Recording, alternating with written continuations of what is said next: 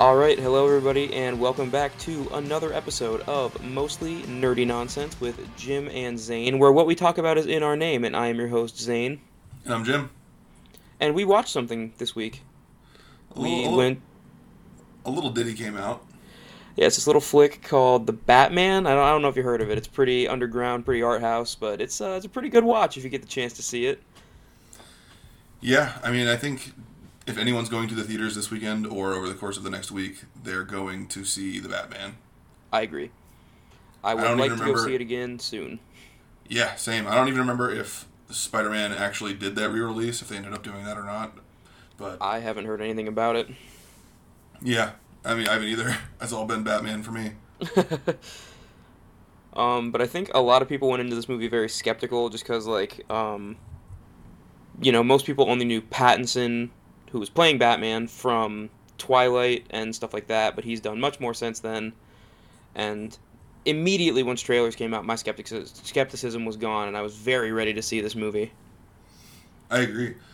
Just for reference for anybody else, I guess, just before people get too weary, are we going to talk non-spoileries for a little bit and then go into more rock solid details? Yeah, we can start with non-spoiler stuff, because there's a lot to say about the movie that doesn't pertain to the plot of it at all. Yeah, very true. So the movie itself is beautiful. Like, it looks fantastic. It, like, cinematically is probably the best Batman movie that they've ever made, and probably one of the best looking superhero movies I've ever watched. Yeah, there was definitely a couple times, even just in simple transition scenes and stuff, where you see a shot and you're like, oh wow, that was different. Yeah. Just like a shot of a Um, door opening or something. there are some really, like, big shots in this movie. And then there's some really, like, tight camera focused shots. Like, we get, like, point of view and, like, through the eyes of character type of shots. And then we get these giant, like, cityscape shots. And they really, like, they opposite each other really, really well. Um, the movie was shot in Glasgow, right? I don't know. I want to say that's where. I honestly I don't remember. We can keep talking while I look it up, but whichever city it was in, it was a very interesting Gotham City. It was very gothic. Oh yeah, we got one of my probably my favorite rendition of Gotham City because we see not only these giant buildings and we have like a Times Square-esque part of Gotham that looks a lot like New York City, but then like you said, there are these big Gothic buildings and like Wayne Manor is essentially just a giant Gothic castle that he lives in. Apparently, it was a combination of Liverpool, Glasgow, and London. Okay, that's very cool. I knew Glasgow was in there somewhere. But yeah, like all the architecture is super, the older school, not how do you say, Victorian era, I guess. Yeah, yeah. And forgive me if I'm wrong, but could we tell really what time period this was in? I would say it's modern day. Did we see cell phones at all? We do. We did? Okay, yeah. And when we get to the spoiler stuff, I'll talk about where we see the one cell phone in particular. Yes. I do happen to know which cell phone you're talking about. But yeah. Yeah, and I guess now that you mention it as well, there were a couple key aspects to this movie that lend it to be in the modern day. Oh yeah, I mean the Riddler essentially uses TikTok and iFunny as his platform. The Riddler literally is an iFunny user at that point. I probably saw one of his videos or comments at some point in my life. Probably. God forbid. And then besides just the cinematography of this movie, the tone is very cool. It's very dark right off the bat, and they push the PG-13 to its absolute limit. Yeah, they really do. I remember being somewhat disappointed when I found out that it wasn't going to be rated R, but they, like you said, they really ride that line and show you him beating the absolute piss out of people. Oh yeah, no, we get a very brutal Batman. It feels very like Arkham Asylum, Arkham City, in like the way he moves and like his movements and his combat. Yeah, he does at certain points almost move video game character-esque. Mm-hmm. The way he just shifts around and just absolutely plows over people. Oh yeah, and he just goes from like target to target. He doesn't really like. There's no lag in his thought process. He's just constantly like ready. He hits those dodge counters every single time. Yes, he does, and I was always really bad at that playing those games. Honestly, though, I say that I don't think that he did hit those dodge counters every single time. Probably not every time. There were a couple times where we saw him get hit. He got smacked up So I upside think the head. unlike a lot of first entries in Batman franchises, we see we don't really see his origin story. We don't see him put on the suit for the first time. We don't see the loss of his parents. We hear about it and he talks about it, but we don't actually see it on screen. So we're in Batman. I believe he said he's in year 2 of his Gotham project, quote unquote. And I think that's a really cool place to pick up because we're not getting him in that kind of clunky phase where he doesn't know what he can and can't do. Like, this dude has already kind of figured it out, but is still working on some of the big aspects of it. Yeah, honestly, he had quite a bit more things going on, I guess I'll say, than I would have thought in year 2. I was going to be more specific than that, but I don't want to be since we're spoilers. Or no spoilers right now.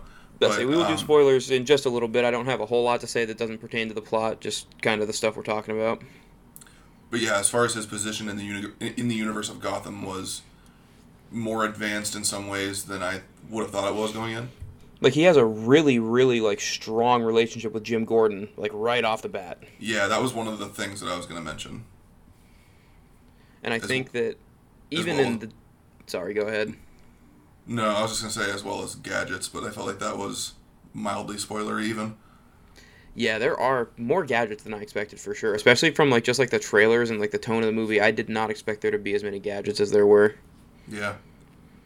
But I think even in, like, the Dark Knight movies, like, Jim Gordon didn't trust Batman until, like, the end of the second movie. Yeah, that's true. He was much more wary of him. Yeah. Other than that, the music was goddamn fantastic in this movie. Yeah, the composer was fantastic. The music was so foreboding most of the time. It was, and Batman's music was almost like villainous at points, which I did not expect, and I really enjoyed. There were definitely moments in the movie where he was portrayed to be the villain. He looked scary to whoever he was fighting. Yeah. I think that, honestly, his Batman theme is very, like, Imperial March, Darth Vader-esque, just slowed down in a little, like deeper tone. Yeah, I hadn't thought of it that way, but you're right. It does have a very Darth Vader, a very March to it. Yeah. Michael Giacchino is the name of the composer for that movie. Yeah, he's done quite a bit of composing lately. Didn't he do, he did Spider-Man No Way Home as well. Yep, and he also did Homecoming, I'm assuming the second one as well. Yeah. Up, The Incredibles, Ratatouille, Planet of the Apes, Coco, Well, I mean, Jurassic World, so many things. How can we not trust that guy? Yeah. Star Wars Rogue One, Super 8, oh yeah, he's done quite a bit. Yeah, he has done a lot. That's a big rap sheet. And now to have done the Batman, I mean, he's starting what sounds like a John Williams type of career. I was going to say a similar thing where he's sort of etching himself out to be a trademark of the Hollywood music industry. Mm-hmm. Other than that, I don't know. Like, and the performances in the movie were fantastic. Everybody in the movie was really well acted. All the characters were well developed, and like you could tell the people were taking them seriously the entire time. Yeah, I wasn't sure how I was gonna feel about some of the characters based on the designs that we'd gotten from the trailers, but I think all of them kind of proved themselves and stood out in their own way and were badass throughout the movie. Yeah. I think the Riddler was the one I was most skeptical of, and he was the one that like was one of the most hard-hitting and impactful characters. Like, spoiler alert, he's our main villain for this movie. If you couldn't figure that out, then you're going to have a hard time watching the movie. Yeah, I think that was fairly obvious throughout the trailers and such. I will say that at a certain point in the movie, I thought they were going to curveball us hard. Me too. But it didn't end up going that way. Not that it won't eventually continue to go that way in future story arcs. Whether not that I think that that's who he'll end up being, but anything's possible. It seems anything's possible. Yeah, they're really going into comic books and pulling things they really like and adapting them to fit this Batman. Yeah, there were things at this point. These are things that were said before the movie came out, so it's not spoilery to say them, that were given as recommended reading or watching heading into this movie. Among them being The Long Halloween and Was Hush on that list? Hush was not on the list, but it should have been. It should have been. I agree. What were And some then of they the other ones? recommended Year One, which is a fantastic book if you haven't read Year One. I And there haven't is a couple personally. renditions of Year One, so I mean, any one you pick up is going to be pretty good. I'm pretty sure I've seen the animated movie of Year One. Mm. And then a book called Batman, Ego, and Other Tales, which I have not read before, but I'm planning to pick up next time I go pick up comics. Interesting. Weren't there a couple movies on that list as well?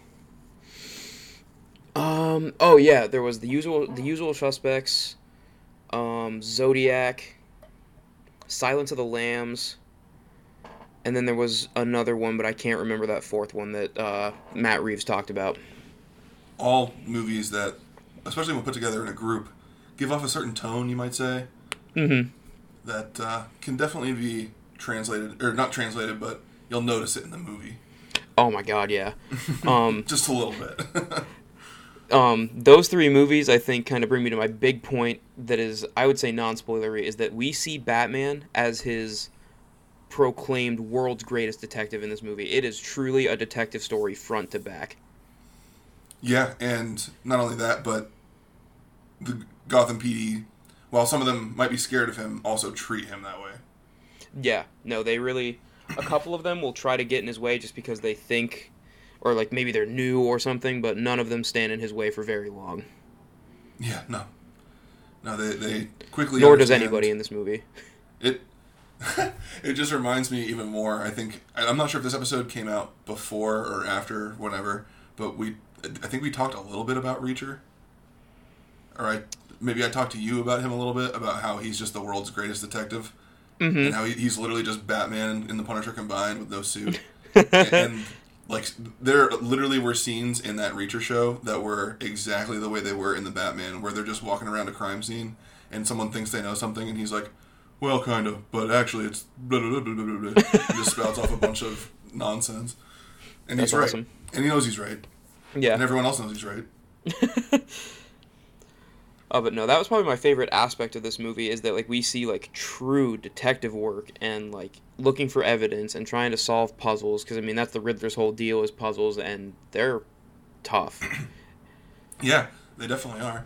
I mean, I think some of the puzzles he gives in the movie, like the direct puzzles that he might say out loud, are more on the like cheesy or corny side, that like they're kind of played up that way. Yeah. Like he's almost saying them. I hate to say this because he's a TikTok / iFunnier, but he's memeing it out basically for the audience. Yeah.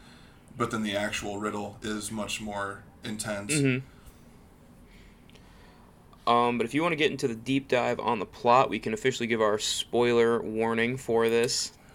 Before we do, I was going to say one thing that I have been telling people that I think is not a spoilery thing to tell them going into it, that might intrigue you to get into the movie more, is that Bruce Wayne is not the main character of this movie. The goddamn Batman is the main character of this movie. You are completely right. I think we see maybe 10 minutes of in public Bruce Wayne in this movie. And I was going to say, someone else wanted to argue me where they're like, no, he's not in the suit the whole time. And I'm like, yeah, but when is he being Bruce Wayne during that time? He puts on a suit. He puts on a suit to go to a funeral, and I think one other time, and that was it. And I think he talks to people in that scene for like 2 or 3 sentences of dialogue apiece before either he pisses them off or they piss him off. Yeah. The only other thing I've been telling people that like about the movie is that like even if you're not into superheroes, not into Batman, if you just like a good mystery that keeps you engaged, this is a movie for you. I would agree with that as well. And another thing that isn't, I don't think this is necessarily spoilery, but if you're someone who was interested in the movie, but then after seeing some of the trailers thought there was some dialogue choices that were like iffy, a lot of those were taken out of context in ways that prevented spoilers from other things happening. That's very true. Very much in a Avengers Endgame, the Hulk running across the field when he was never even in that movie sort of a situation. A lot of that is the way they edited that trailer. So Looking like, back at some of the trailers, like the trailers are pulled heavily from the first 10 minutes and the last 10 minutes of that movie. yeah, like the big one for me was the Selena Kyle "I've got 9 lives, honey" line. Worked Oh, so much better in the actual context of the movie oh than yeah. what it was in the trailer. Mm-hmm. Yeah, especially because like I think that they might have edited that dialogue over a different scene in the trailer than it actually is in the movie. I'm pretty sure they did. Either way, Yeah. like a lot of the things in the trailer are not what they seem. So if that's one of the things preventing you, don't let it prevent you. I think that this movie is really really well done. So I know we're like we said we're gonna try to go linearly, but do we want to put up the spoiler wall and then immediately answer for the people who don't care what we were just talking about, like where that line actually fits in? Oh yeah, absolutely. Okay. So So we're this will be our official spoiler alert, and we are at right around 15 minutes, 16 minutes in our recording. So I'll try to write that in our little description for the episode, so everybody who's listening knows. yeah, for sure. Um, But yeah, spoiler alert, we are going to be deep diving on the plot here. We're going to talk about characters, things that happen, things that are revealed to us, possible setups for sequels and sequels and sequels, hopefully. Yeah, I really hope so. There was a point now that we are in spoiler territory where people are like, well, so what about this Matt Reeves Batman? They're just gonna tie him into the rest of the Justice League universe after this, and based on the trailers, I would have been like, nah, there's no way they're gonna do that. But meh, I think they might do that. There could definitely be, especially with the Flash, there could be some multiversal nonsense that leads him into that, like that main continuity. I definitely want to see him spend some time on his own, but honestly, like they could just at this point his movie's out, so the next one's the Flash. The Flash comes back to modern day, and there's Pattinson. See, as much as you say like he could join the Justice League, I don't know if I want that for this Batman. I said I wanted that for Christian Bale's Batman, but I don't know if I want that for this one. So there's nothing to say that he needs to join the Justice League right away. He doesn't seem like the kind of guy who would want to join the Justice League right now. Not even a little bit. I think that it would take a good 2 or 3 movies, maybe even 4, of him being by himself and not giving 2 damns who the Justice League even is, before he has any sort of a conversation with them outside of maybe a post-credit scene that leads nowhere. Yeah. Yeah, I don't know. I don't know if they'll take this into the Justice League continuity. I would be impressed if they did.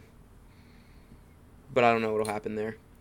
I could almost see them maybe doing, like they're doing Flashpoint, quote unquote, right now. Mm-hmm. Leave him in his own universe for 5, 6, 7 years, give him a couple movies, and then do like Crisis.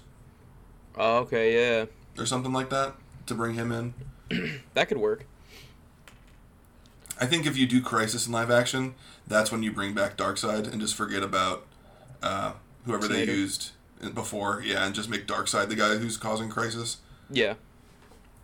But to get back to what we were talking about, those out of context quotes, wasn't it something like when she says, doesn't Bruce say to Selena, "You'd trade your life for his," when she was going to kill somebody, and she was like, "Don't worry about it, I've got 9 of them."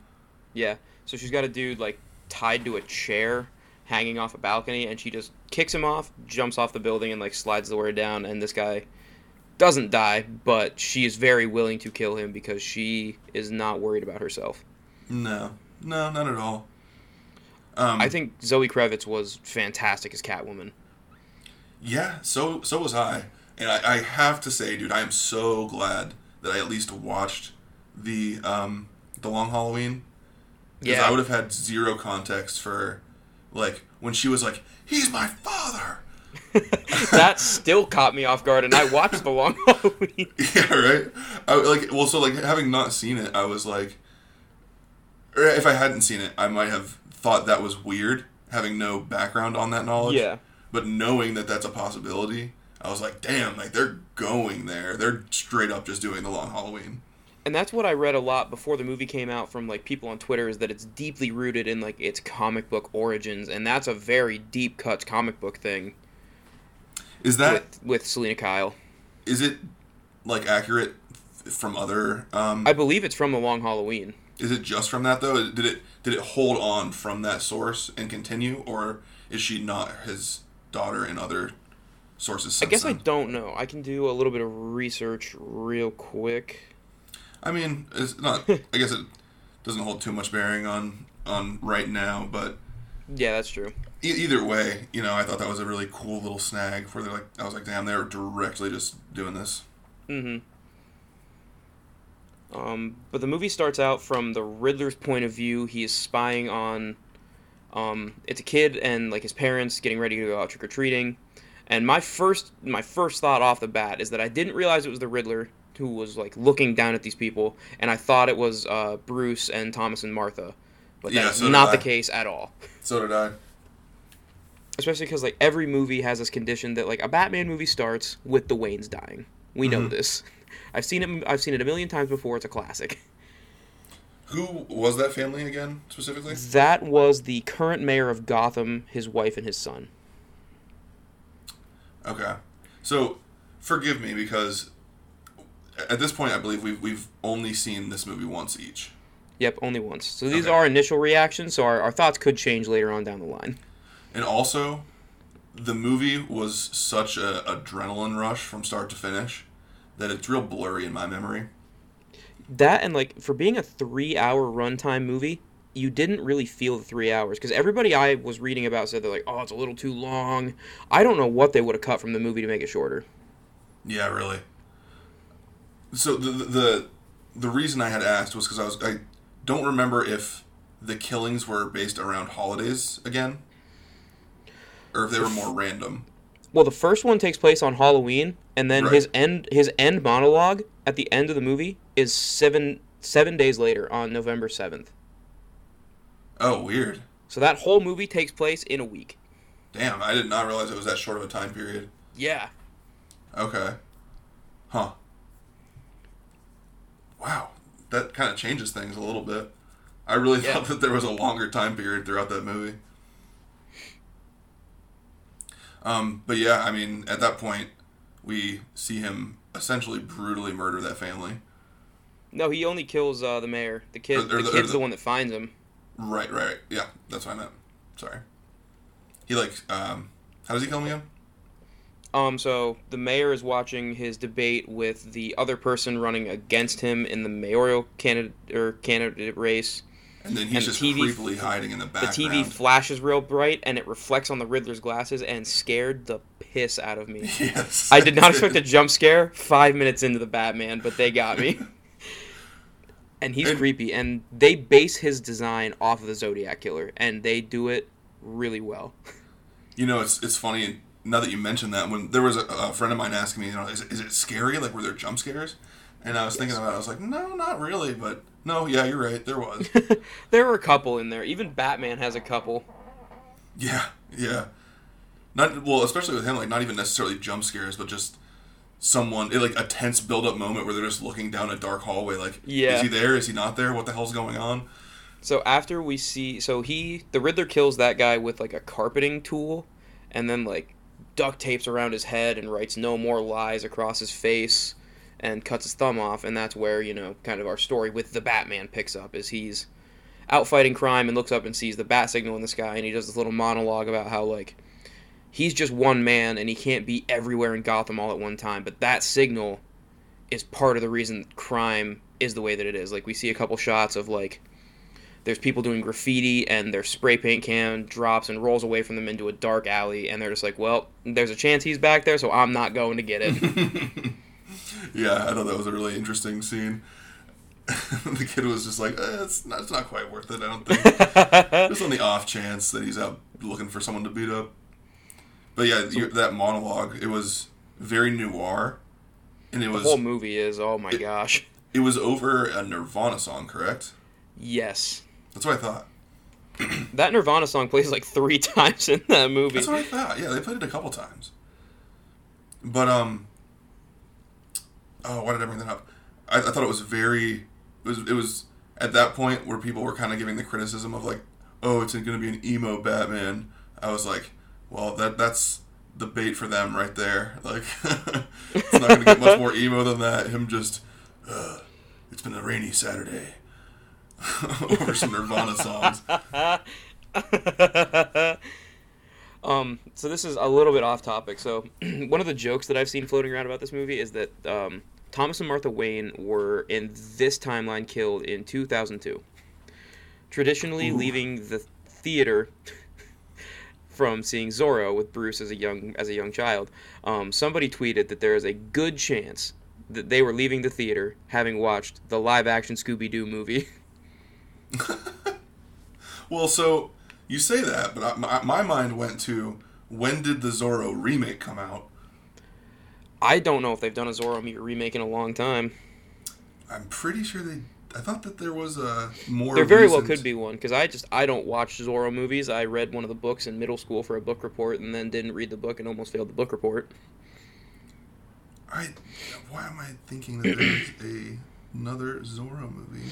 There was a Zorro movie in 99 and then one in 98. The Legend of Zorro 2005. Oh, in 2005. Yes. So real close. It was fairly close, yeah. But I mean, hey, that little 3-year window gap, I think that we can pretend it's a very easy thing that they could have said it's just, Zorro like usual. We can pretend that in their universe it was just Zorro. And Or if we want to push it back a couple years, I think it said Zorro 2 in 98. In 98, yeah. So we can't say it was Shrek or Scooby-Doo then. But no, Batman is very daunting and very quiet in this movie. Like, Batman does not speak very often. No, and he's just a intimidating guy. Yeah. Very much, again, have you seen any of Reacher yet? Not yet. I might start it after this, honestly. It's very much in that vein where someone will say something to him or, talk shit in his direction, and all he has to do is look at them and immediately change their demeanor about how he's going to face them. You know what I mean? Just scare the piss out of them with a look. Absolutely, yeah. He does that to, like, public figures even. Like, again, like cops, like police commissioners, people like that. Like, everybody does not want to mess with the Batman. What did you think of the Bat voice? I liked it. It wasn't his, like, normal speaking voice, but it wasn't, like, the Christian Bale, the deep, raspy scream of a metal singer. And then it wasn't Ben Affleck's robot voice. I don't even know what to call it. Yeah, I don't know. I remember thinking that the idea of the modulator was kind of interesting, but I didn't like the way that they executed it or like the tone of modulation that they used or whatever. Yeah. So no, it was just slightly off his voice, and I think that worked really, really well, especially for how little he was actually talking. Yeah. Yeah, when he did speak, it made an impact. Yeah.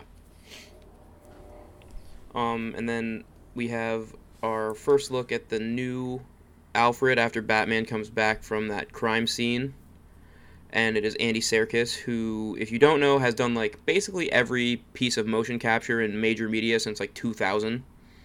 And then also played Ulysses Klaue in the Marvel movies. I do feel like for a more recent audience, or someone more recently getting into this stuff, that'd be, like, the better... Because it's actually his face, you can recognize him more easily. But, yeah, he's Smeagol, Lord of the Rings. He's the main monkey in Rise Planet of the Apes. That Matt Reeves also directed. He directed all 3 of those movies. Yeah, true. I think that's part of the reason he brought him over. Probably, Must like the guy. I like his Alfred a lot because, like, he's not at the point that we've seen an Alfred at where, like, it's been 2 years and he's really interested in solving the crimes, but he's already tired of Bruce being so dramatic. I mean, he may have only been Batman for 2 years, but I get the feeling that this version of Batman's been dramatic a little longer than that. He's just like, I'm curious if they're going to take us the League of Shadows route with this Batman, like if he got training from Ra's al Ghul. Well, I was going to say Andy, but Alfred said that he trained Bruce, didn't he? He referenced that he could teach him to fight, but I don't know if that actually means that he did. I can just definitely see this version of, I mean, Jesus, I guess. Maybe Alfred is a member of the League of Shadows. Well, I was going to say, traditionally, Alfred fights in what, like World War II? I think so. This version of Alfred would have had to have been, what, Desert Storm? Yeah, he could have been like Desert Storm, early Iraq War, like. Yeah, very easily. Because he doesn't seem like he's that old. Like, maybe he's in his 50s. I guess it wouldn't necessarily be Desert Storm because he's British. But something of that nature. Something along those lines. Is he British? Or is he, like, Irish or Scottish? I don't even know. I believe he's British. Okay. I just don't want to speak out of turn here. Yeah, no, I know what you mean. Yeah, no, I really liked him as Alfred. He was stern, but comforting, you know? Yeah. Like an Alfred should be. Yeah, no, I think that's one thing that Batman movies have nailed pretty much the whole way, is Alfred is always what I expect. They about ripped my gut out when I thought he died. Oh, I know. Scared me really bad. I couldn't believe they were going to do that in the first movie, but they didn't. Thank goodness. Yeah, I would have been just a little bit upset. Yeah. Just a little bit.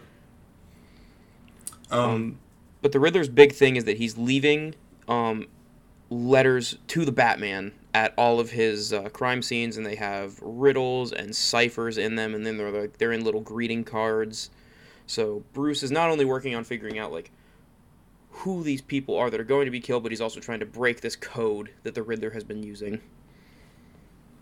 Yeah, I thought what's the cipher based off of? It is based off the Zodiac Killer cipher. Okay, I knew it was something like that. So it's not that one. Like, I think they made it special for the movie because, like, I can't crack the whole alphabet yet. I'm still missing stuff in the one that I'm working on for his cipher. I don't even understand how you do that shit.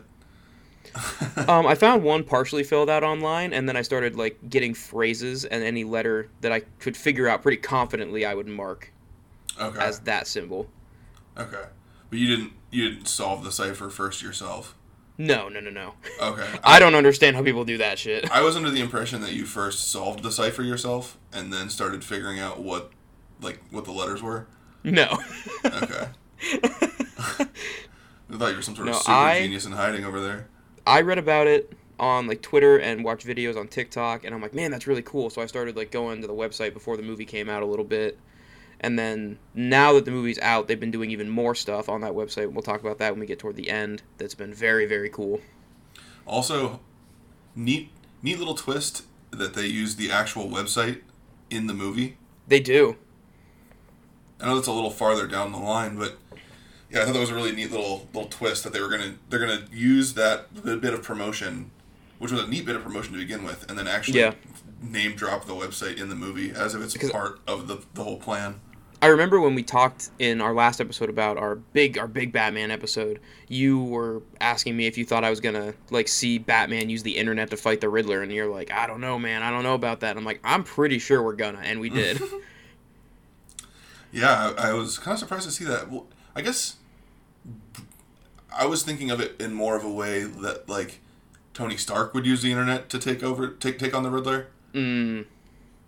I was thinking in more of like a hacking way. I guess in this movie, the Batman never really does anything himself to, you know. Yeah, it's more that the Riddler uses it as a tool to contact Batman. It's not so much that Batman uses it. Batman's not tracking down his IP addresses from the burner phones and stuff like that. Yeah, why doesn't he do that? Yeah, they made him very smart, but then not tech smart in that way specifically. Yeah. One of my favorite little aspects of this Batman was the contact lenses that record everything he's doing. Yeah, I like that too. Because that is some super Batman shit that we've never seen before that I'm aware of. I thought Selena flushed those down the drain, and I was going to be very upset with her. Like, those were very expensive. Oh, I'm sure. Speaking of Selena, I think we were introduced to her at some point in this time frame as well during the movie. Yeah, her introduction is kind of confusing because she's constantly, like, she looks very different in a lot of scenes because she works at a club. So she, like, bartends, waitress, that type of stuff. And she's wearing wigs when she goes in and out of the club. So, like, the first time we saw her, I'm like, I'm pretty sure that's Catwoman. And then when she got back to her apartment is when I figured out, like, okay, yeah, that's definitely who we're seeing here. Yeah, I thought that was a neat way to give her just a little bit of extra disguise whenever Mm-hmm. she's doing her sleuthing. Her cat burgling, if you Yes. will. I guess sleuthing's more what Batman does, but either way. But she is just as much of a detective as he is. Like, she is out there trying to, like, figure out what is going on. Because one of her friends who works at the club disappears. That's something that, yes, yeah, well, okay, so yeah, her friend disappears, and that's a big crux of the story, is her trying to get her friend back, and or That, them and I think trying they to. make it pretty obvious that those two are not just friends, that they are involved romantically. They make it out to be that way. Yeah, that was my impression as well. Um, oh crap, where was I going with that?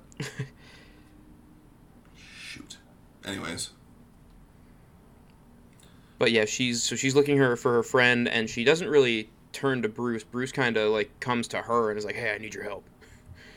oh okay, yeah. So that's what I was gonna say was, while yeah, we see Batman being a detective on crime scenes, I thought that throughout the movie, Selena did a lot more detective work Oh than my Bruce God, yeah. ever did in that movie. She did in disguise, undercover. She was stalking people and like doing stakeouts and stuff. Yeah. One of my favorite parts of this movie is the Penguin. Oh man, he was. There's no way that I would have been able to tell that was Colin Farrell if I didn't already Oh, know dude, it. I know. And it doesn't look He- like it's fake. He looks like a person. Yeah, no, I mean, he has done some interviews since the movie came out and stuff, and he said that, like, it's a super weird experience to look in the mirror and see that. Yeah, Like, to see somebody who isn't yourself. And he was talking about how, like, he thought not it even would be kind remotely of, like, yourself. he thought it would be kind of, like, constricting and hard to do the work in, but he said it was super freeing and a lot of fun to act that way. Yeah, it's got to be weird to. I mean, as an actor, you play someone who's not yourself, but then to also look in the mirror and not see yourself. Yeah. That's got to be trippy. Especially, like, it's different, like, in, like, big sci-fi movies where, like, they're wearing, like, huge prosthetics and they're not even, like, remotely human and stuff like that. Like, this is a dude who just, like, just looks like a person, just not Straight Colin up. Farrell. Straight up a different person. Yeah. Yeah, I thought. He's very mob boss gangster. He's got the accent and everything. Oh, what are you showing me? what Come are you on! doing? Come on! Oh, come on! I audibly laughed. Oh, yeah, that was, like, the one, like, real out loud laugh I had in that movie. I was like, I can't believe this is dialogue in the scene. Oh. I was kind of surprised that we didn't get one of those from Falcone at some point, because I doesn't that know. actor do that a bunch in the Transformers movie? I think so. That's another thing. They deep dive into, like, the underbelly of Gotham and, like, the drug rings and, like, the Maronis and the Falcones, these giant mob families that I don't think a lot of Batman movies lean on very heavily. The Falcones are in the Dark Knight trilogy, but briefly. That's something that between, the couple of animated movies that I've seen, and then I was a huge fan of Gotham. Yeah. So there's a ton of that in Gotham. I can't remember the actor's name who plays Falcone in that show, but he did a really good job in that. He was much more of the. He's much less intense than this version of Falcone. I'll just put it that way. He's not still murderlating people the way this Falcone's murderlating people. Yeah. He might have someone whacked if he has to, but he's more the gentle, old mob boss. Mm. But it was interesting to see this just grimy murderer crime boss of Falcone. Where we are in this movie is that Maroni is in prison, but Falcone is still very much at large and is made out to be less than he is. That, I think, was the other big mystery, was the one Riddler message, the rat with wings. Yeah. So the whole movie, Bruce is looking for El Rata Alada, which is the rat with wings, and he singled out quite a few people that he thinks it's gonna be. And it doesn't figure out to the... What was our suspect list throughout the movie? He thinks it's that one cop who's like a guard at the club when he's off duty, who's like one of the corrupt cops of the city. Right. One of okay. many. Then he goes to Penguin, and then from there he's not sure. He thinks it's himself. Briefly, just because, like, they bring up bats, and there's like when they go somewhere, there's like a cage of rats and one bat in there. Oh, So he doesn't think that he just thinks that I don't know. okay. He's wondering if the Riddler is talking about him. I confused myself for a second because I was thinking of like his list of people he thought was the Riddler, not just Alrata Alwana.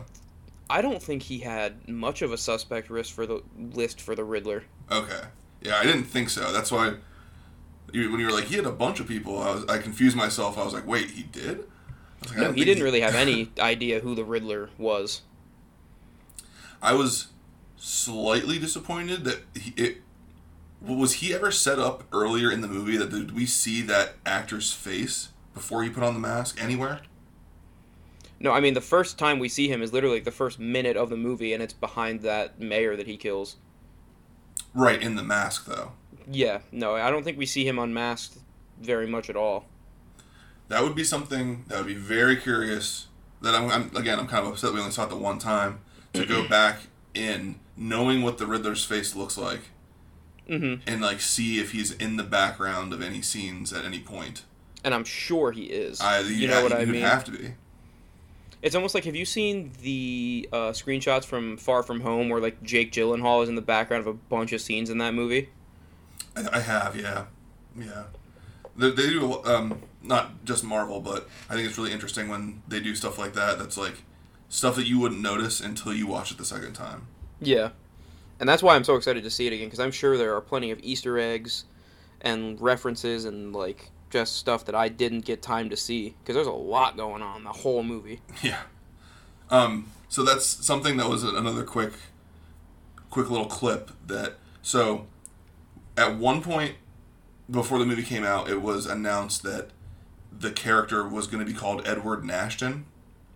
Mm-hmm. And so when he gets arrested later on, and they're like, "Is this you?" And he's like, "You tell me." He holds up 2 driver's licenses. Mm-hmm. The one says Edward Nashton. What did the other one say? I didn't catch it. They went really quick. See, I'm curious if it was like some other first name Nigma.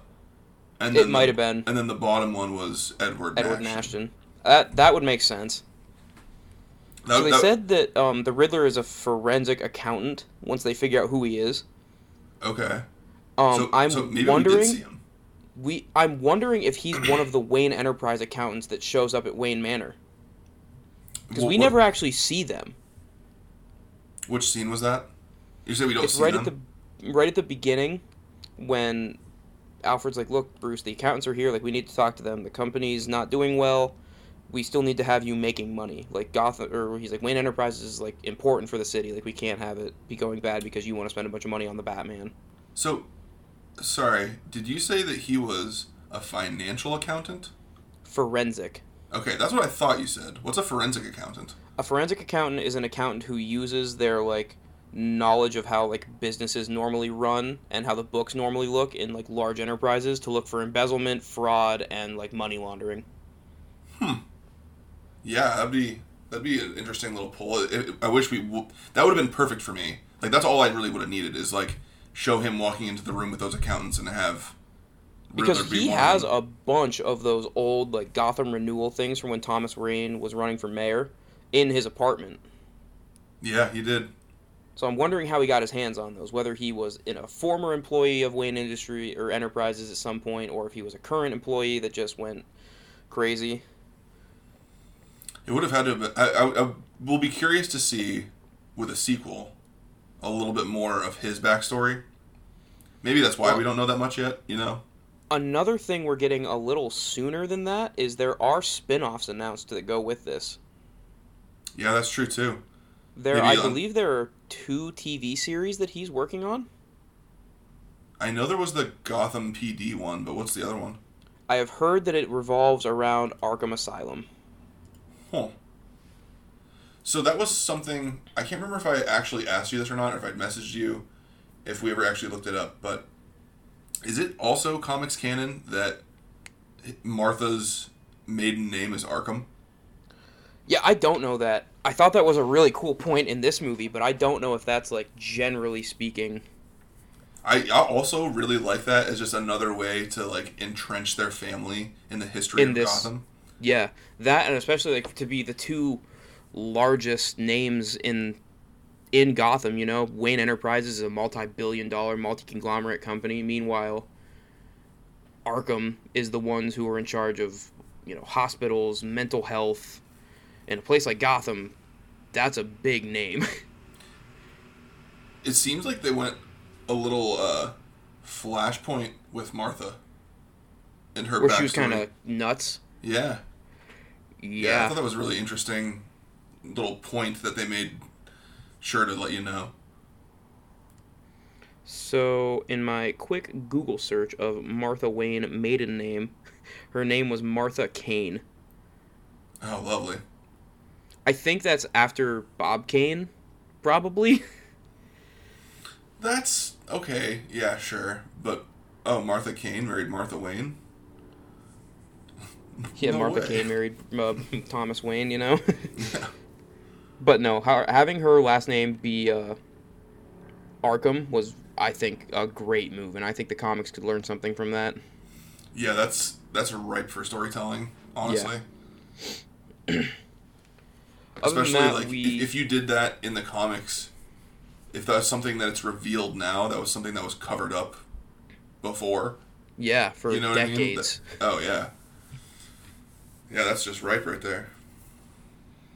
We get a look at Thomas and Martha that we don't really get a whole lot, especially cinematically, because they're portrayed as like, the saving grace of Gotham. Thomas Wayne is the one who's trying to bring Gotham back to its former glory, and his lovely wife Martha and his brilliant son Bruce are a part of that journey. But here we see that like we know they're good people, but there's more to them than just like they have money, they're trying to fix things. Everybody's complicated, Bruce. Exactly. The sins of the father is a big theme in this movie, Yeah. and that was And that was another. like Oh, sorry. I was gonna say that's another direct from the Long Halloween thing was the whole uh, Falcone having a conversation with young Bruce while he was on their kitchen table being operated on or whatever. yeah, no, that one like as soon as he said that I'm like, "Oh shit, I know that." Like I remember that. Yeah, yeah, that was really cool. Um, Um yeah, I was gonna say what else do we have besides the couple obvious things we haven't talked about? I don't know. Oh, so my favorite part of the movie is we get an absolutely ridiculous Batmobile car chase scene. Oh, that was such a good scene too, dude. And I didn't think I was gonna like that car at first. I was like, it's I cool, but love it's that just kind of car. a souped up. But like, dude, they shot it so well, and it was intimidating. Yeah. Oh, Um the for me, I really think it was the way the sound design was around it. it was loud. It was horrifying. Like the car itself is somewhat reminds you of the oh shit, what's the name of the evil car that like kills people? You know what I'm What? talking about? They did like a parody of it on Futurama for one The where episode. car? I mean, that's what it's called in Futurama. But no, it was a Stephen King book, I think, that got turned into a movie. Yeah, I know what you're talking about, but I don't know a whole lot about it. But yeah, the car itself gave me those vibes where like if that thing was stalking you on the highway alone, it would be Yeah. scary enough. But followed by the like just Yeah, no, it's got straight this up. giant like turbo sound on it that sounds like a goddamn rocket taking off.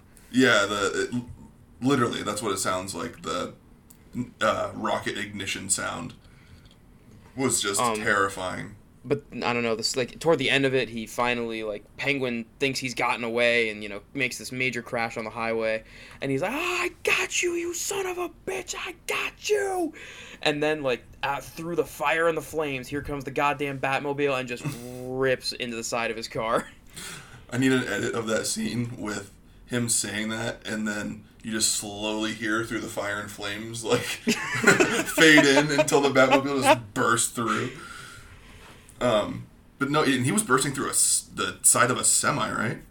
Yeah, so like it was like one of those trucks that carries cars, like its ramp broke, so he hit that, Oh, And that's then what it it was. was like Yes. a gas truck exploded as like that happened, and he flew through that. That part's even in the trailer, so that I wouldn't even call that a spoiler. Yeah, you're right. But what I was going to say, thinking about it a little bit more, was I would be curious to know if they used the same audio that they used in '89's Batman for the rocket engine sound, but then just cranked it up, and instead of using it for like, oh, he's got a rocket, cool, it's like, oh my god, he's got a rocket. Yeah. But other big things in the movie. Again, I think the Riddler is really well fleshed out because, like, again, at the beginning, I didn't love the costume design. But by the end of it, you're like deep into that movie, and that dude's scary. Yeah, yeah, he But is. so the Riddler's whole plan is to eventually get caught to reveal his much larger plan, which is to break the ocean walls and flood Gotham. Yeah, that kind of came out of nowhere to me. Like Yeah. I was not expecting this movie to essentially end with No Man's Land. Yeah, no, I really, as soon as those walls broke, I'm like, oh man, they're doing No Man's Land too? That's a lot in one movie. But it kind of I don't want to talk too much like just the end, I guess, but him doing that was necessary to complete Batman's arc in that movie because Oh yeah. he realized that he doesn't just need to be the fists of justice, he also needs Yeah, to he be can't Gotham's just be savior. vengeance. He has Yeah. to be Batman, He you needs know? to be a savior. Absolutely. Um, but yeah, I thought that that was a really interesting thing to just kind of. I wish that that would have been threaded in a little bit more again to like earlier on. I'm sure Where- there are hints of it that we just didn't pick up. Yeah, again, like you said, a rewatch would probably help. But I'm even sure then, that it there's- really seemed to come out of nowhere. I thought so too. Yeah, where it's like, oh, actually, my plan was to blow up And the you dam find the out whole that, time. It's like, oh, His social media presence has given him not a large following, but I mean, still quite a few people who are like into his cause, and they're trying to. do they say out loud the fringe alt right? They say fringe, but they don't say alt right. But that's definitely what they're getting at. That was my impression as well. But again, for that city, and that not even that Gotham, any Gotham, that makes sense. That works really, really well with Batman. Yeah. I mean, like that's something that happens in real life, you know? Absolutely, it is. So Riddler essentially just, recruits a bunch of domestic terrorists to finally, like, he motivates them to finally do it, like they show up with guns and they're ready to kill people. That is another thing that reminded me very directly of the Gotham TV show because that's something that Jerome's Joker does in that show a lot. I think at the time it was even before he was the Joker on his own. I think he was part of it was some squad that got put together, some like I evil gotcha. terrorist squad. But he would do live streams, and that's what after the fact, after all those live streams, is when he started to gain a following. So when he came back, he could like go back to doing that and just regain all of his followers. I gotcha. And I definitely think that's the route they're going to take with the Riddler. Oh yeah, for sure. Because, For like, sure. it said he had, like, a following of, like, just over 500 people, but only, you would say, like, 30, 40 people showed up to his little calling at the end. Yeah, how many followers did you say he had? It showed, like, just over 500 on one of Oh. his things during the movie. I didn't catch that. But yeah, I mean, I wouldn't even say that many. I would say maybe like 20, 25. So, like, let's say we got 25 of these 500 people. Next time the Riddler makes a call, there could easily be 200 or 300 people Yeah, they're that show up. especially if he keeps making videos and stuff. Yeah, absolutely. Especially now that he's been imprisoned for what, especially a lot of those people probably thought was, like, a good thing that he was doing. I wonder if they'll do the same route that they did in Gotham, where that's pretty much what happened. Is after he was like quote unquote killed before he got brought back. After that, in the aftermath, there became the cult of Jerome. Yeah. So when he did come back, it was very easy for him to step into that role. Actually, did you watch? You said you didn't watch Gotham? I didn't watch Gotham all the way through, but I know a lot of those big Oh, plot points, and I watched a bunch of the Jerome stuff because, again, that actor's fantastic, and his Joker scared the living shit out of me, so I wanted to watch it. do you remember when they did bring him back and like the cult of Jerome was a thing, and they found his dead body, and the one guy who was trying to like make a name for himself and become the leader of the cult was like, "Oh, I'll just cut off Jerome's face and wear it on my face." Mm-hmm. And then when Jerome came back, he had no face and was pissed. Yeah. Yeah, I That think comes from Death of the Family, which is a comic run I own. The Joker cuts his own face off and then Yes. wears it with safety pins. yes. So all those books that I own have, like, it's the Joker's face as, like, the front page and then the actual comic cover. Interesting. I haven't read. Did they animate that one into a movie? They did Death of the Family, so I assume they will do Death in the Family. Or, no, they did Death in the Family, which is Jason Todd dying. And then they'll do Death of the Family at some point, because it's a massive story. I need to I'll be reread eager it. to see it. I'm a little fuzzy on some of the main points of it, but I remember it being very, very big. What did you think of seeing Catwoman's costume in action? So I feel like we're leaving out a lot about her. That she did some really dope stuff. Yeah, and I don't mean to be, because she, I think, is like, I might have liked her performance more in the movie than I liked Batman, to be honest with you. She was very compelling and, like, had a lot to do with the plot. Yeah, we'll definitely have to do a follow-up episode once we've seen it a second time. Maybe do... Yeah, or even just like a beginning segment of another one we'll talk about not even more in depth, just like other thoughts, you know? Yeah, or even like start off with news and then in the back half just do follow-up from this. Even like listener responses if we have any or whatever. Yeah. No, her costume was cool. It was pretty simplistic, but it still got the point across that she was like Catwoman, you know? Yeah, I mean, it worried me where... So, again, the goddamn Batman, he is apparently just bulletproof. Yeah, he's got like some kind of tactical armor on, like... One of the coolest shots in the movie was when he's walking down a completely dark hallway fighting a group of guys, and the only light you see is the gunfire. Oh. It's always those hallway scenes, man. They always do hallway scenes. Yeah, he's just getting shot all over the place. It doesn't seem to matter. Yeah. No, that scene is very, very cool. Doesn't he take some high caliber round at some point, or like a grenade or something? He takes like a... So, back to the cell phone. So the cell phone pops up when that one... It was the DA got kidnapped, and they drove a car into the mayor's funeral, and he's got a bomb strapped to his neck and a cell phone taped to his hand. Yes. And so the Riddler's calling the cell phone to talk to Batman. Things go south. Bomb goes off. Batman is literally, like, face-to-face with this guy with a bomb strapped to his neck. So Batman gets launched back and wakes up in the Gotham Police Department just surrounded by cops, but somehow still fully masked. Yeah, I'd be curious to see... And you know... I assume that's Jim's doing, because him and Jim seem to be pretty tight. You know what I mean? Like, I assume that's why. Sure, but, I mean, if your suit all locks together, I don't think it would be that hard to, like, connect the mask to the suit in a way that unless... You pull it off. Yeah, unless you take the suit off, you're able to pull the helmet off or whatever. I can believe that. It's also stitched together, so who am I? I don't know. That's also one of my favorite scenes. Like, he wakes up on that table and just stands up and starts throwing punches. Yep. Indiscriminately. Yeah, he's just punching. Everybody's like, all right, calm down. And then that happens, 2 or 3 more times. Because the commissioner comes in, he's like, I could have you on assaulting an officer or 2. And he's like, make it 3, and just punches somebody else. Yep. Yeah. So then, like... While he respects Jim, he doesn't really give 2 shits about the rest of the cops. Seems like... Yeah, that is what it seems like. Because he knows that Jim isn't corrupt. And even, like, that gets brought up at a point. He's like, because him and Gordon are talking, and Jim is like, I'm like, is the Riddler coming after me? He's like, no, you're not corrupt. Whereas, like, a lot of the people he's been going after have been paid off or bought off by the mob or some other type of entity.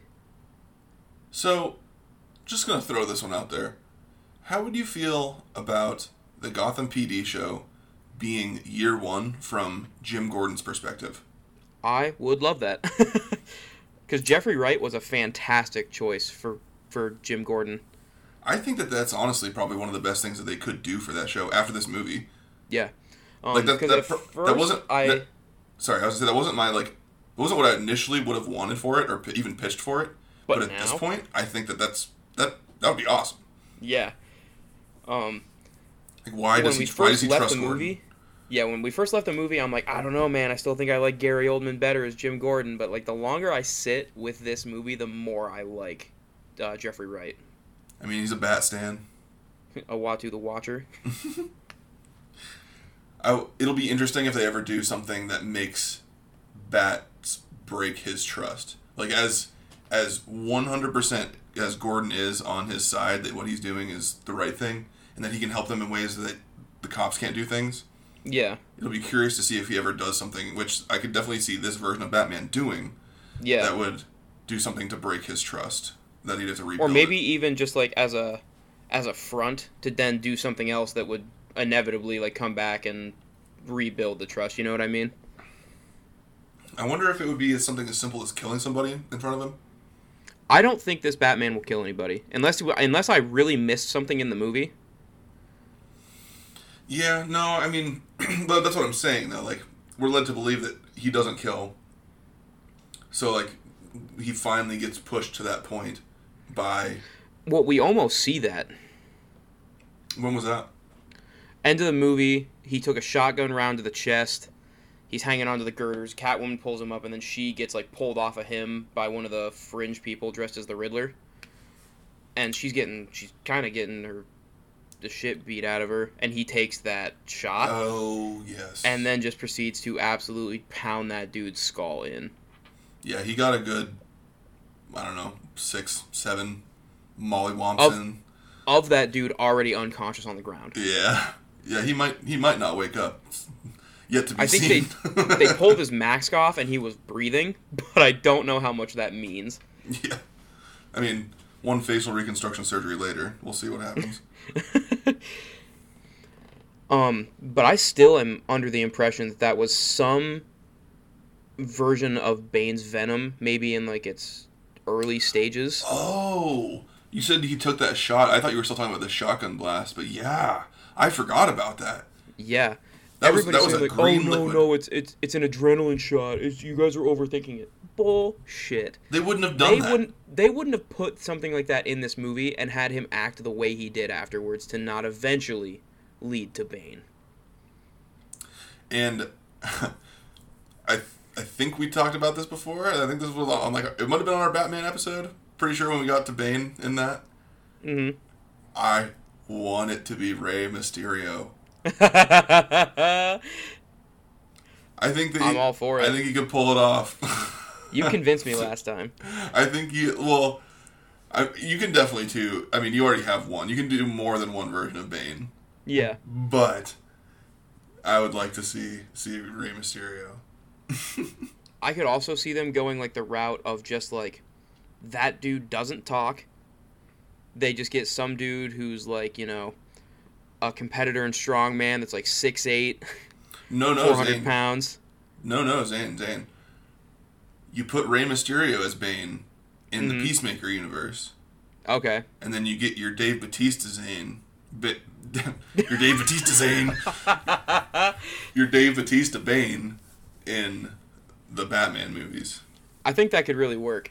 Because I think he has the chops to pull it off in a serious way and be an intimidating foe to especially Robert Pattinson's Batman. Yeah. Like, he would have been a challenge against Batfleck, but he has a slightly larger frame than Robert Pattinson's Batman. Yeah. Especially after he juices himself up. Yeah, no, I really feel like that was some kind of version of Venom that he used in that scene. The only two real options in my mind that I can even think of would be... Actually, okay, maybe three, if we're going to make the assumption that he might have been trained by Roz. Would be Venom. Mm-hmm. Actually, I take that back. There's 4 different things it could be. We actually have 6 different options. No, so I have Venom. The one I just thought of. Actually, I'm going to save that one for last because it'll lead into our other topic. Okay. Venom, Hmm. Fear Toxin. I don't know about that one. I feel like that one's a little out there. It's maybe some not an anti-fear toxin, but like I understand what if you he had to mean. study that shit to fight him, you know what I mean? Yeah, Um, maybe some sort of Lazarus pit knockoff something or other. concoction. Yeah, That could be. and the one to lead into my next, or like our next I little topic think I here know where you're heading with this. is some sort of either anti. I was gonna say anti venom, but that sounds, more like actual anti venom. Hmm.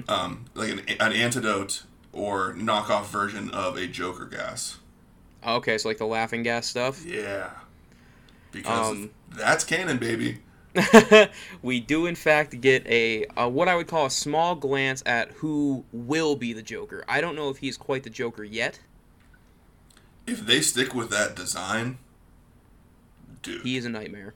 Oh my He's god. so goddamn scary.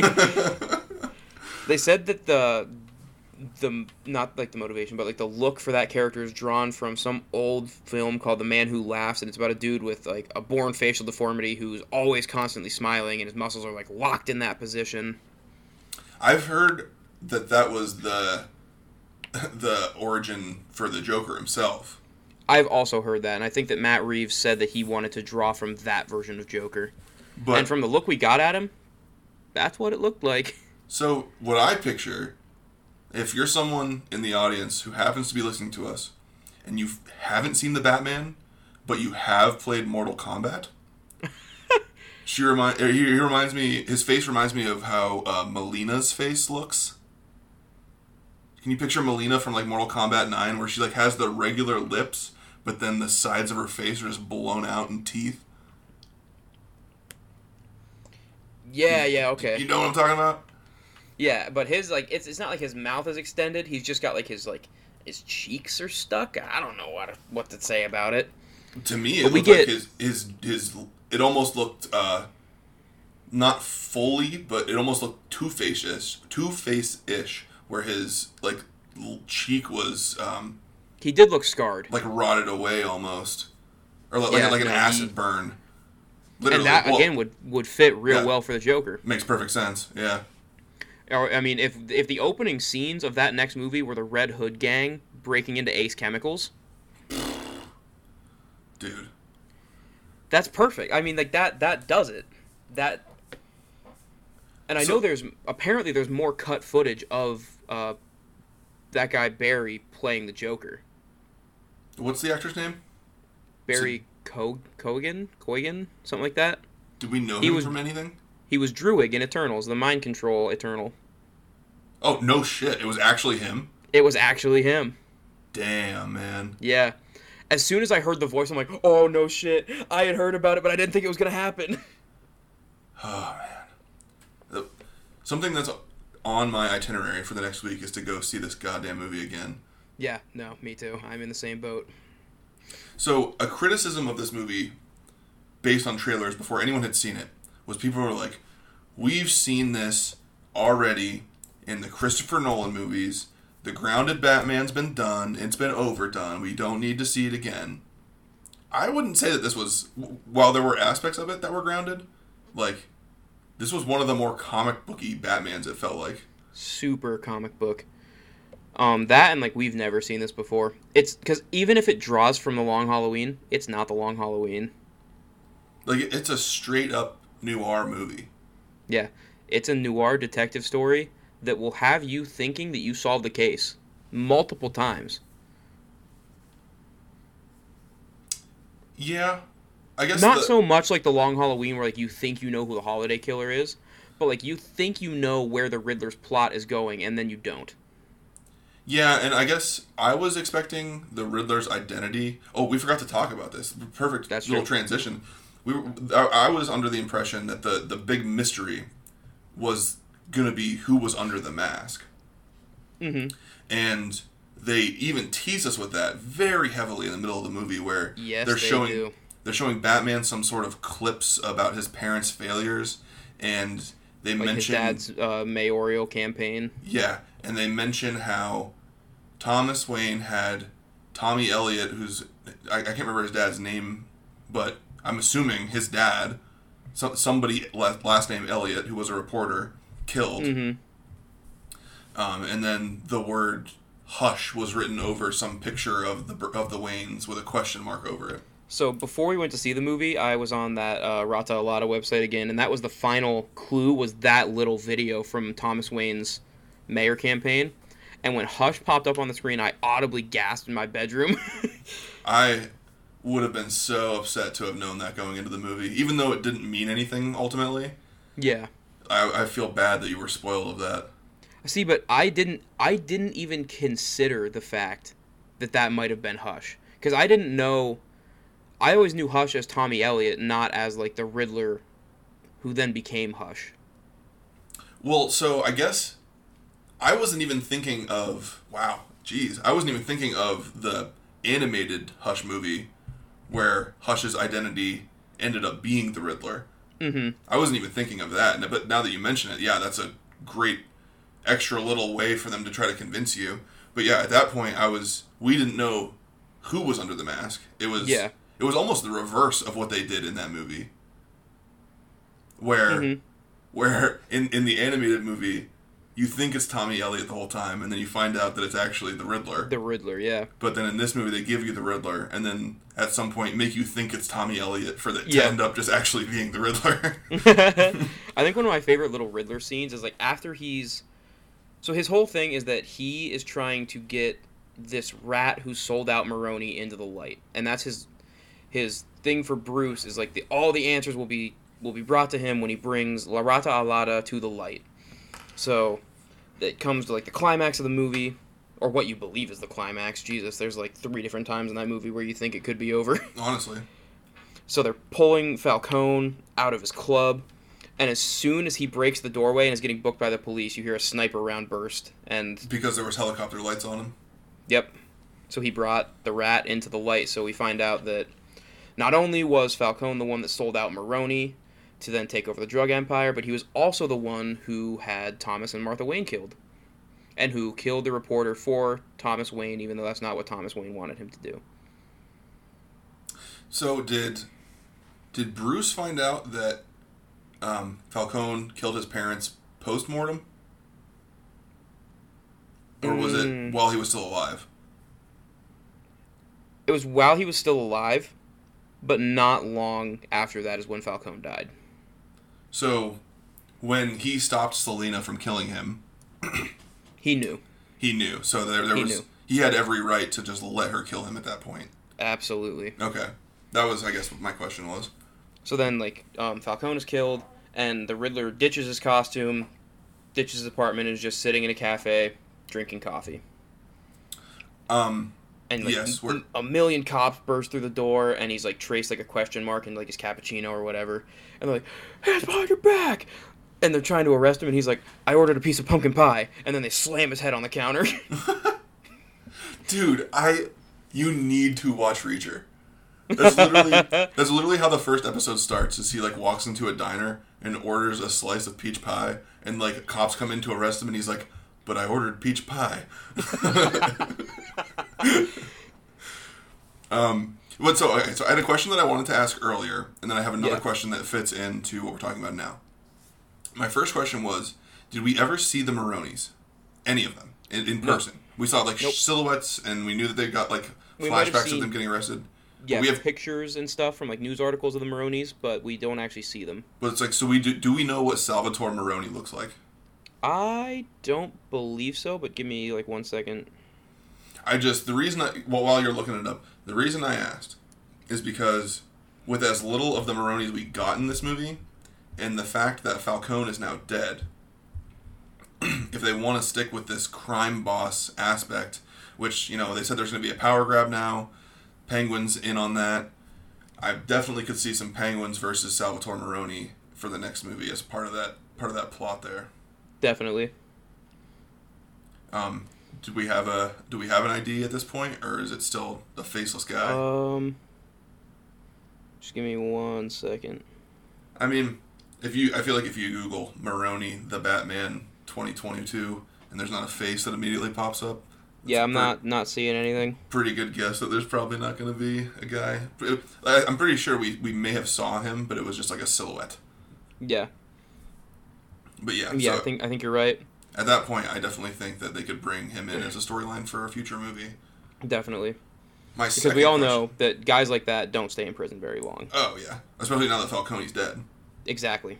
And I don't know if it would, but I could definitely see them using some sort of legal shenanigans to say that now that he's dead, or if some information came to light that negates the evidence that they gave on Maroney or whatever. Yeah.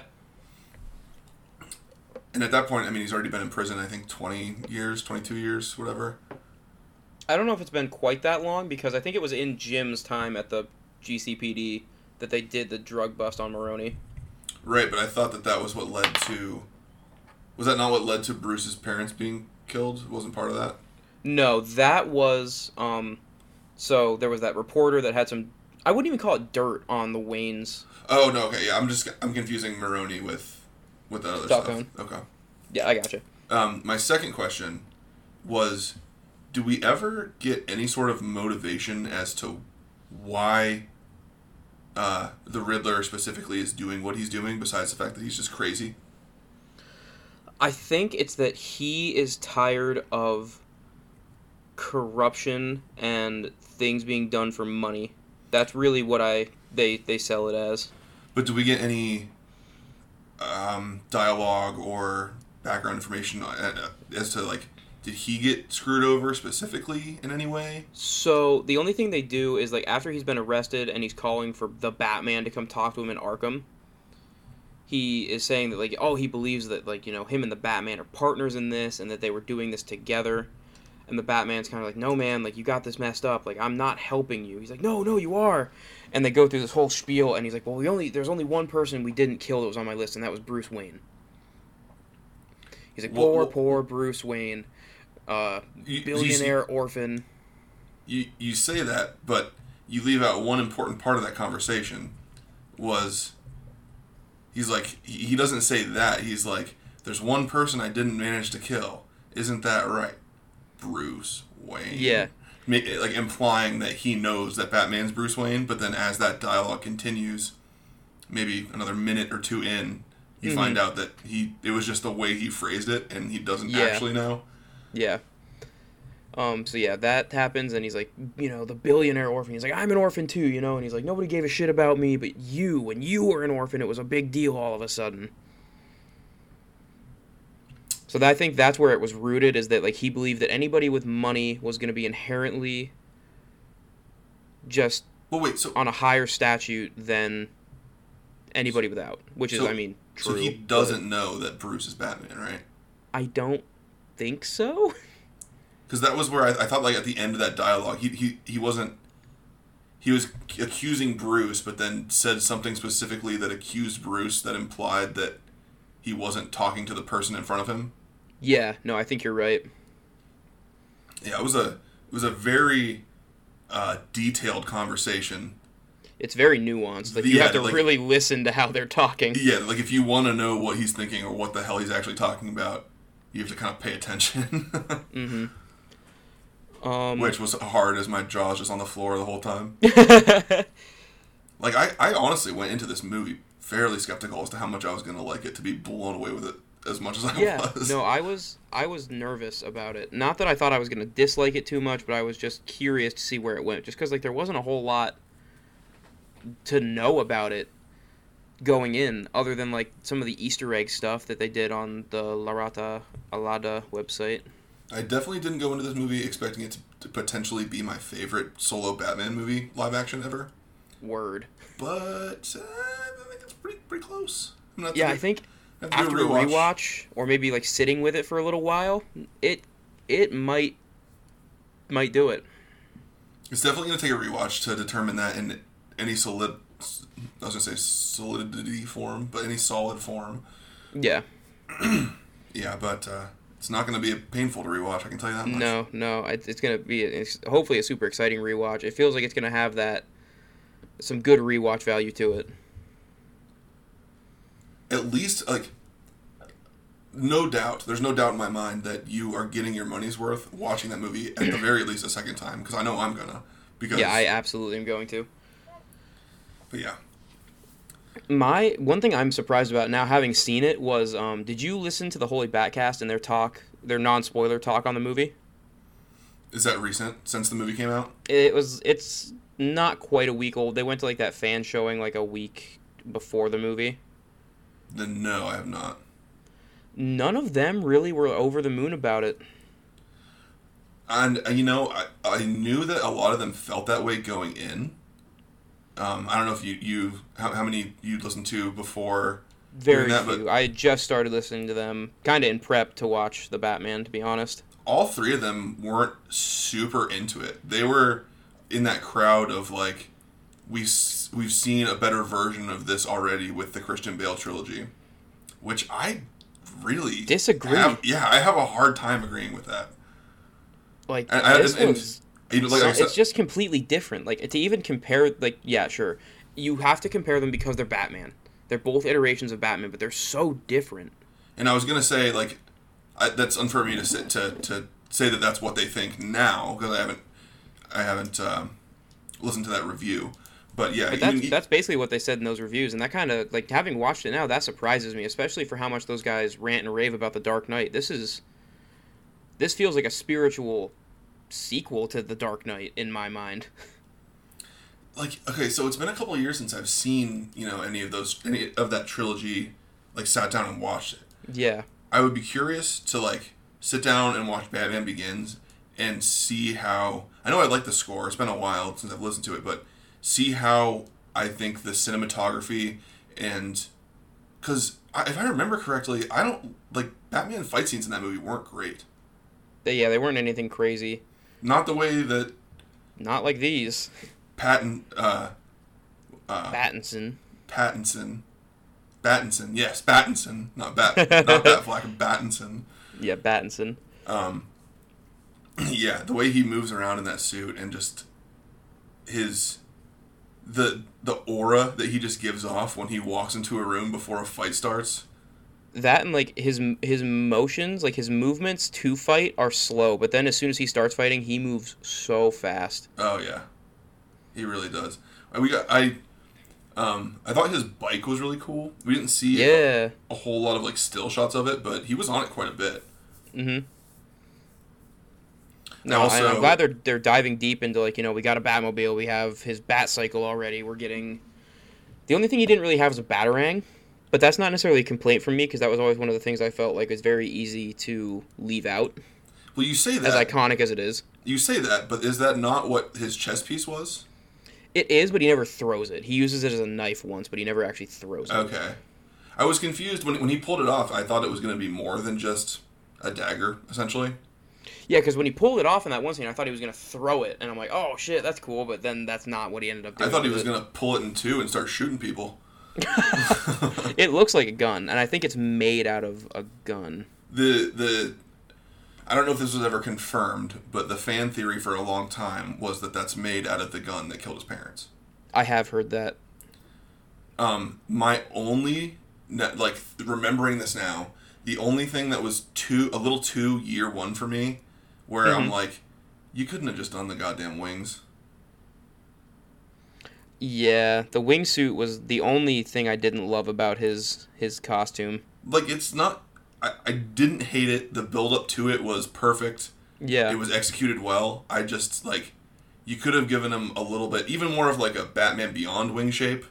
Mm-hmm. Just make but it just look... like watching him zip himself into a flying squirrel suit and jump off a tall building in Gotham really confused me. Is that even what he did? Like, I thought that it was just, like... It was a part of his suit functionality where he just had to tighten a couple straps and then... I guess it might have been. It looked like he did something with the cape, though. Either that or he just dropped the cape. Oh. Well, if it was his cape that then, like, after he did the straps and shit, turned into a wingsuit, I don't hate that, but how many times have we seen it in live action where it's literally just the bat T-pose... with the wings going by. Like, that looks good. You can just do that. Yeah, no, I'm never going to complain about that because it always looks cool.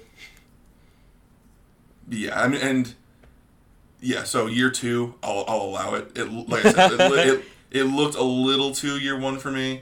Mm-hmm. Just give it a little bit more points, a little more bat wing shape. But aside from that, that was my only gripe as far as his.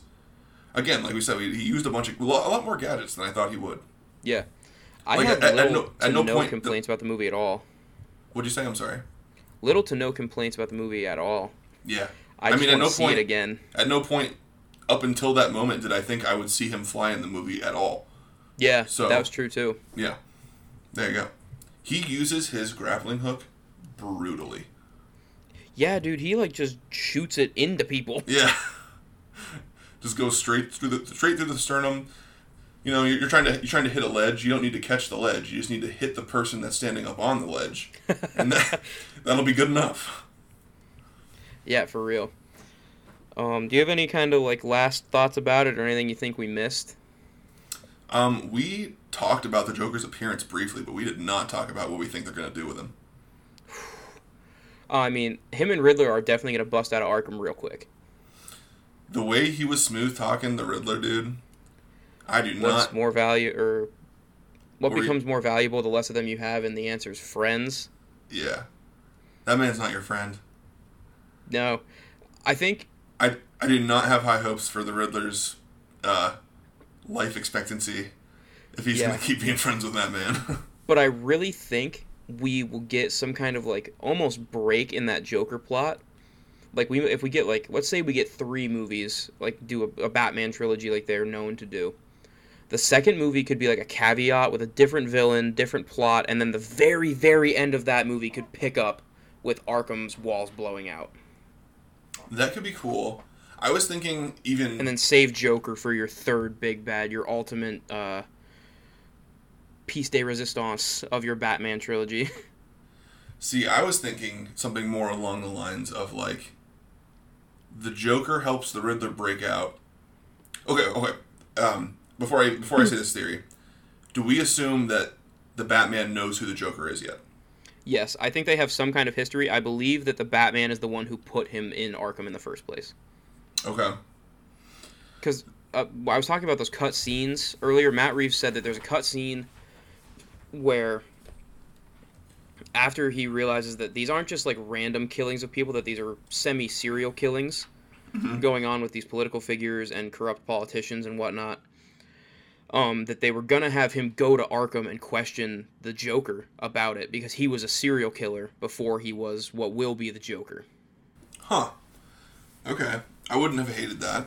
No, I think, and I'm assuming when the Blu-ray comes out, that'll probably be one of the scenes on it.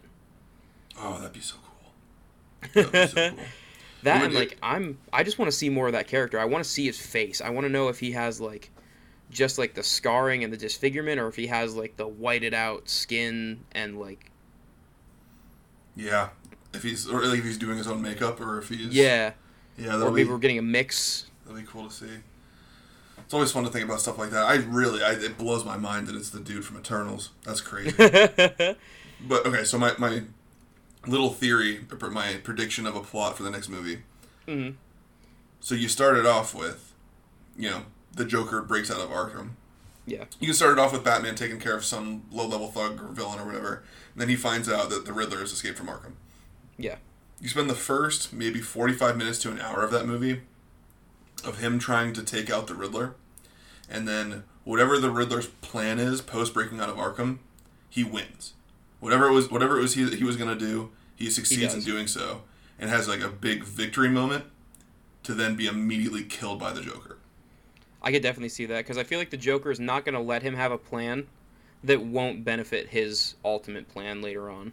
See, that for me, the fun part about it would be like the whole first third of the movie, Batman's trying to figure out what the hell the Riddler's doing, to then be like, oh shit, like I am not even anywhere on course as to what's going on. The Joker, and from his perspective, the Joker just came out of nowhere and killed him. The Joker is somebody who he's dealt with, but not in this fashion. Right. Like, the audience knows that the Joker is technically behind the Riddler's doings, but whether or not the Batman knows at all would be interesting. That was one of my favorite parts about this movie, is like we learned things as the Batman did. Do you have any specific examples of that? like as the plot went on and like things that were happening, reveals of like, oh no, this person is who we actually need to be looking for. We figured that out when he did. Oh yeah, yeah for sure. But no, I would like to see. I want to see the Joker. I mean, you can't really do Batman without doing the Joker at some point. Do you think that like that's what they're gonna do for the next movie, or do you think they're gonna save him? I hope they save him. See, I kind of do. If we're getting if all we're gonna get's a trilogy, I say do him in the second movie, keep up the tradition. I mean, that's not a great tradition to keep up, all things considered. What it just being a trilogy, or Having the Joker be your second villain. I mean, I guess like Because he was the first one for Keaton. I guess you don't want to just keep drawing the connections between the Nolan trilogy at that point. I would much rather have Joker be like the orchestrator of this giant circus in Gotham. You know what I mean? Like, the Rogues Gallery should definitely expand in the second one, and probably more in the third one even. But it should all be the Joker pulling the strings. Okay, so if we want to say the Joker... That, and I want to see the Court of Owls. I really want them to do the Court of Owls. Did they mention that at all? Nope. Oh, dude, yeah. Now that you say it, like with this tone of movie, The Court of Owls is prime time for that. Oh, dude, terrifying on their own, just as like an intimidating secret society. But this Batman versus a Talon. Well, we were talking about that. We said that Timothée Chalamet should play Talon. We did say that. I remember saying that, and then thinking about it out. Well, no, because I remember saying that like I didn't want them to waste Timothée Chalamet on Talon. But at this point, that's not a bad pull. But I do think you make Talon Tommy Elliott. You think so? I think if you're going to lay the seeds in the first movie for that, and then have a masked figure the whole time, and like part of what Bruce is trying to figure out is who the hell is this guy. Yeah. I think that's a good pull, because that's seeds that are laid in the first movie that like if you don't already know who that is, that's a throwaway line. Yeah. But it is 100% set up in the first movie. Mm-hmm. Well, that, and I mean, especially if they're going to go the true comics route for Tommy Elliott, which is being a childhood best friend of Bruce Wayne, and having his father be the reporter that was going to expose... That would be a weird way to go, too. I mean... Well, because then it'd be more of a betrayal on Thomas's part that his son's best friend's father is the one that's trying to expose him and his wife. And I would think that the backstory would then be that Thomas Wayne thought that it was a betrayal of Tommy's father to do what he was doing. Yeah. And then even more guilt added on top of that when he accidentally gets killed. Yes. Yeah, honestly, I think you just sold me the next movie right there.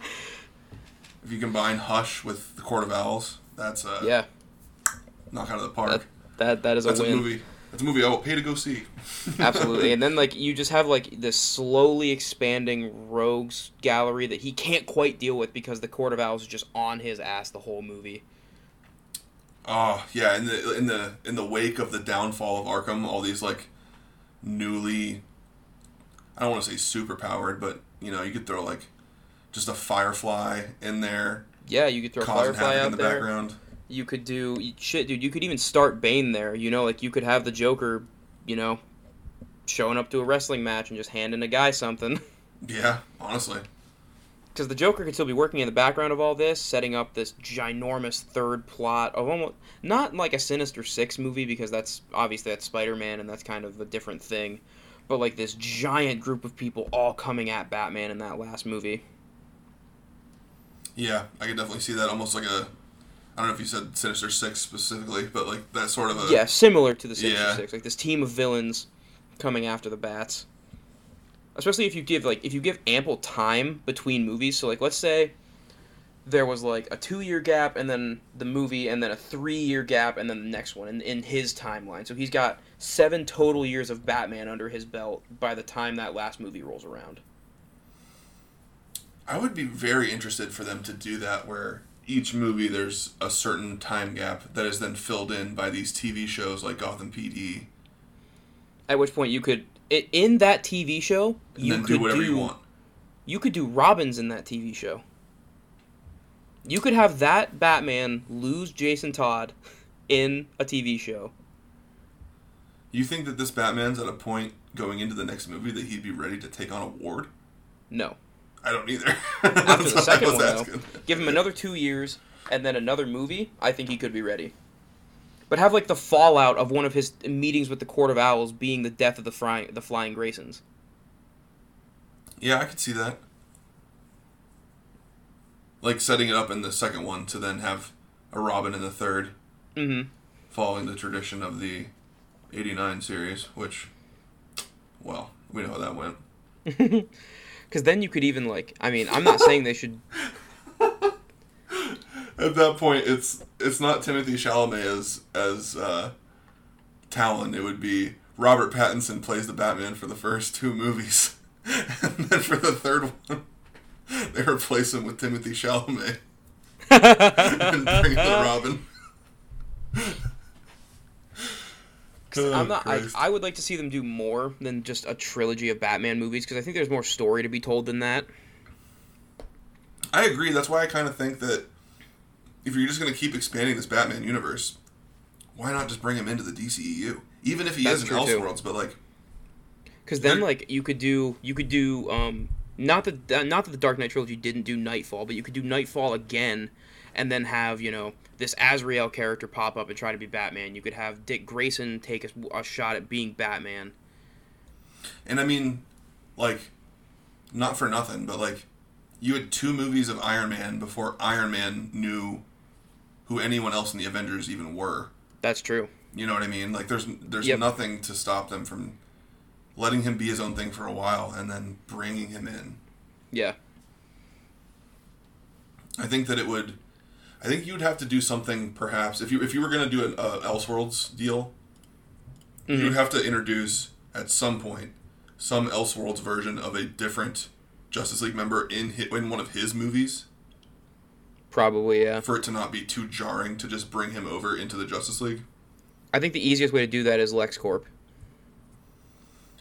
I could see that. I could also see just an out-of-nowhere cameo where, like, let's say in the next movie, because the Joker's going rampant, he's just, like, going on a rampage. Like, Batman's going on a rampage. Yeah. And at some point, he's just standing on a rooftop in the rain, and you just see a silhouette float down out of the sky.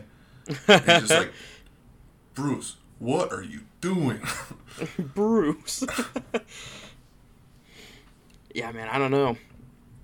But the only other thing that's been going on around this movie is, we've talked about it in the last episode, and this episode, is that Rata Alada website that's used in the movie, and they put out another puzzle yesterday. I'm very interested to talk about that, but I was going to say, tell me you wouldn't just... if Go ahead. If, like, after some just absolute rampage, maybe even after he breaks his oath and kills somebody, where he's standing up on a rooftop just contemplating his own life, and you see that figure come down from the sky, the light shines on it, and it's Henry Cavill Superman, and he says something like, "You got a lot on your mind?"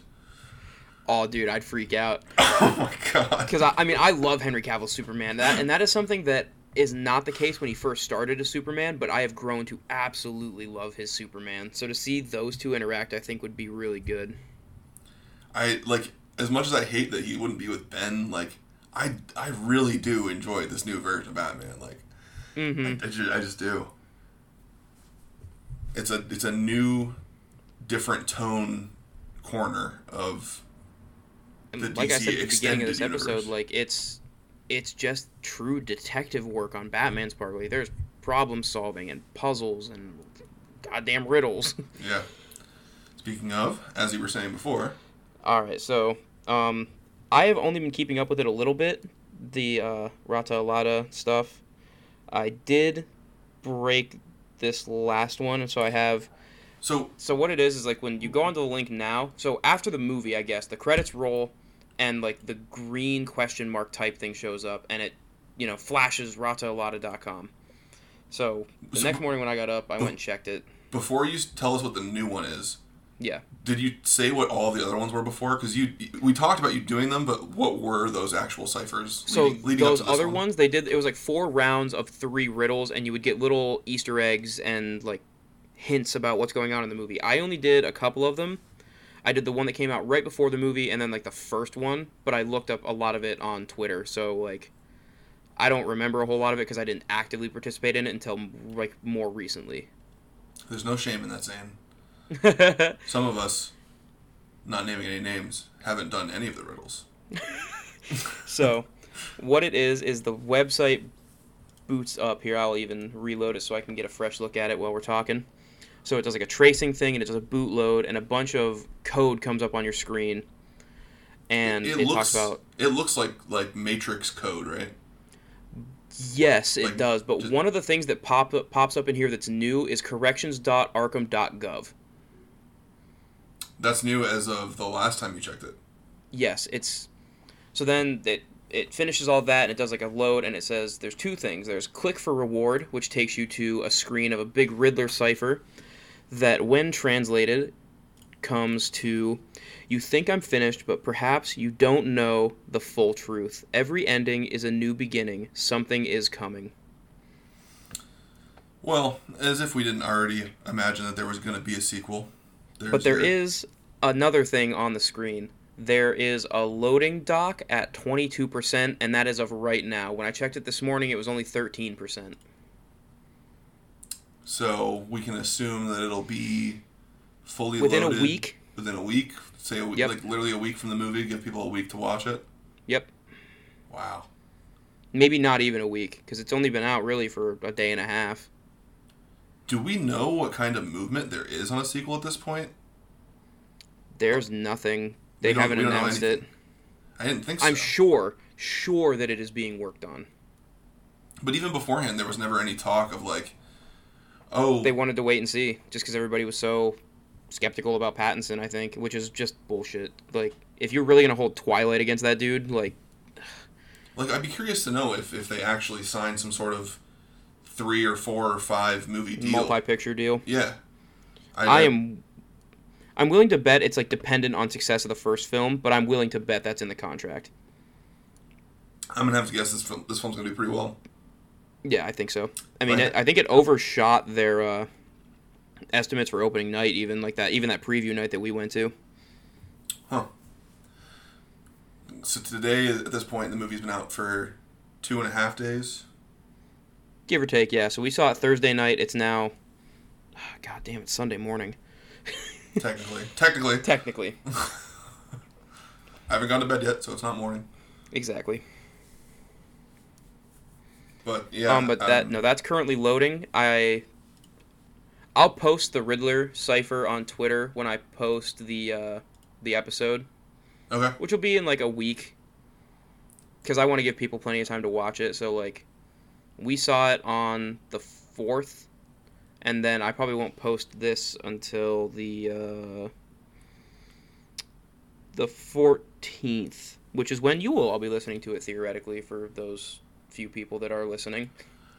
Something that we could potentially do, I don't think it would be very hard for us to do, just as a little add-on at the end of this episode. Mm-hmm. Something we can do in the future is if that file completes its loading and ends up revealing something somewhat crazy, we could maybe record like a little 5-10 minute snippet to add on to the end of this. Absolutely. I wouldn't be opposed to that. If it happens before this episode ends up coming out, well, why not? I think if it's gonna happen, it will be out before this episode. I would think so, yeah. If you said it changed from, 17 or 13 to 22? It was 13 this morning, and it was 21 when we started recording, because I've had it pulled up all day. Okay. Yeah, at that point, I would have to think next couple of days. Yeah. But that is kind of all my thoughts on the movie. I loved it front to back. I want to see it again. I'd give it, I don't know. I hate doing, the out of 10 ratings, because I can never quite get my thoughts right that way. I can never quite quantify my thoughts in that way. I feel you on that, and honestly, I mean, I would just say at this point, it's a solid flick. It's worth your time. If you want to see Batman go beat some ass, and schmooze with Catwoman and see her beat some ass and schmooze Yeah. with him, Mm-hmm. and watch Colin Farrell as the Penguin go, "Hey, oh, Come on. No, Yeah. it's great. Can't really recommend it enough, especially just because it's so like mysterious. Like there's a lot for you to watch. Yeah, we definitely. I would say I'm going to speak for the both of us and say that we're definitely excited for more to come. 100%. So I'm probably gonna put a poll up with this one, just kind of, if you did see it, what'd you think about it? We'll do like good, great, okay, bad, whatever, something like that. If you have any other bigger thoughts, or there are things that we missed in our review that you want to hear us talk about, please tweet at us at Nonsense Nerds on Twitter. You can also follow our sister podcast at Class X Radio on Twitter and listen to us anywhere. And yeah, I think that's everything. I hope you enjoyed the movie. I hope you enjoyed listening to us talk about the movie, and we will talk to you next time here on Mostly Nerdy Nonsense. bye, guys.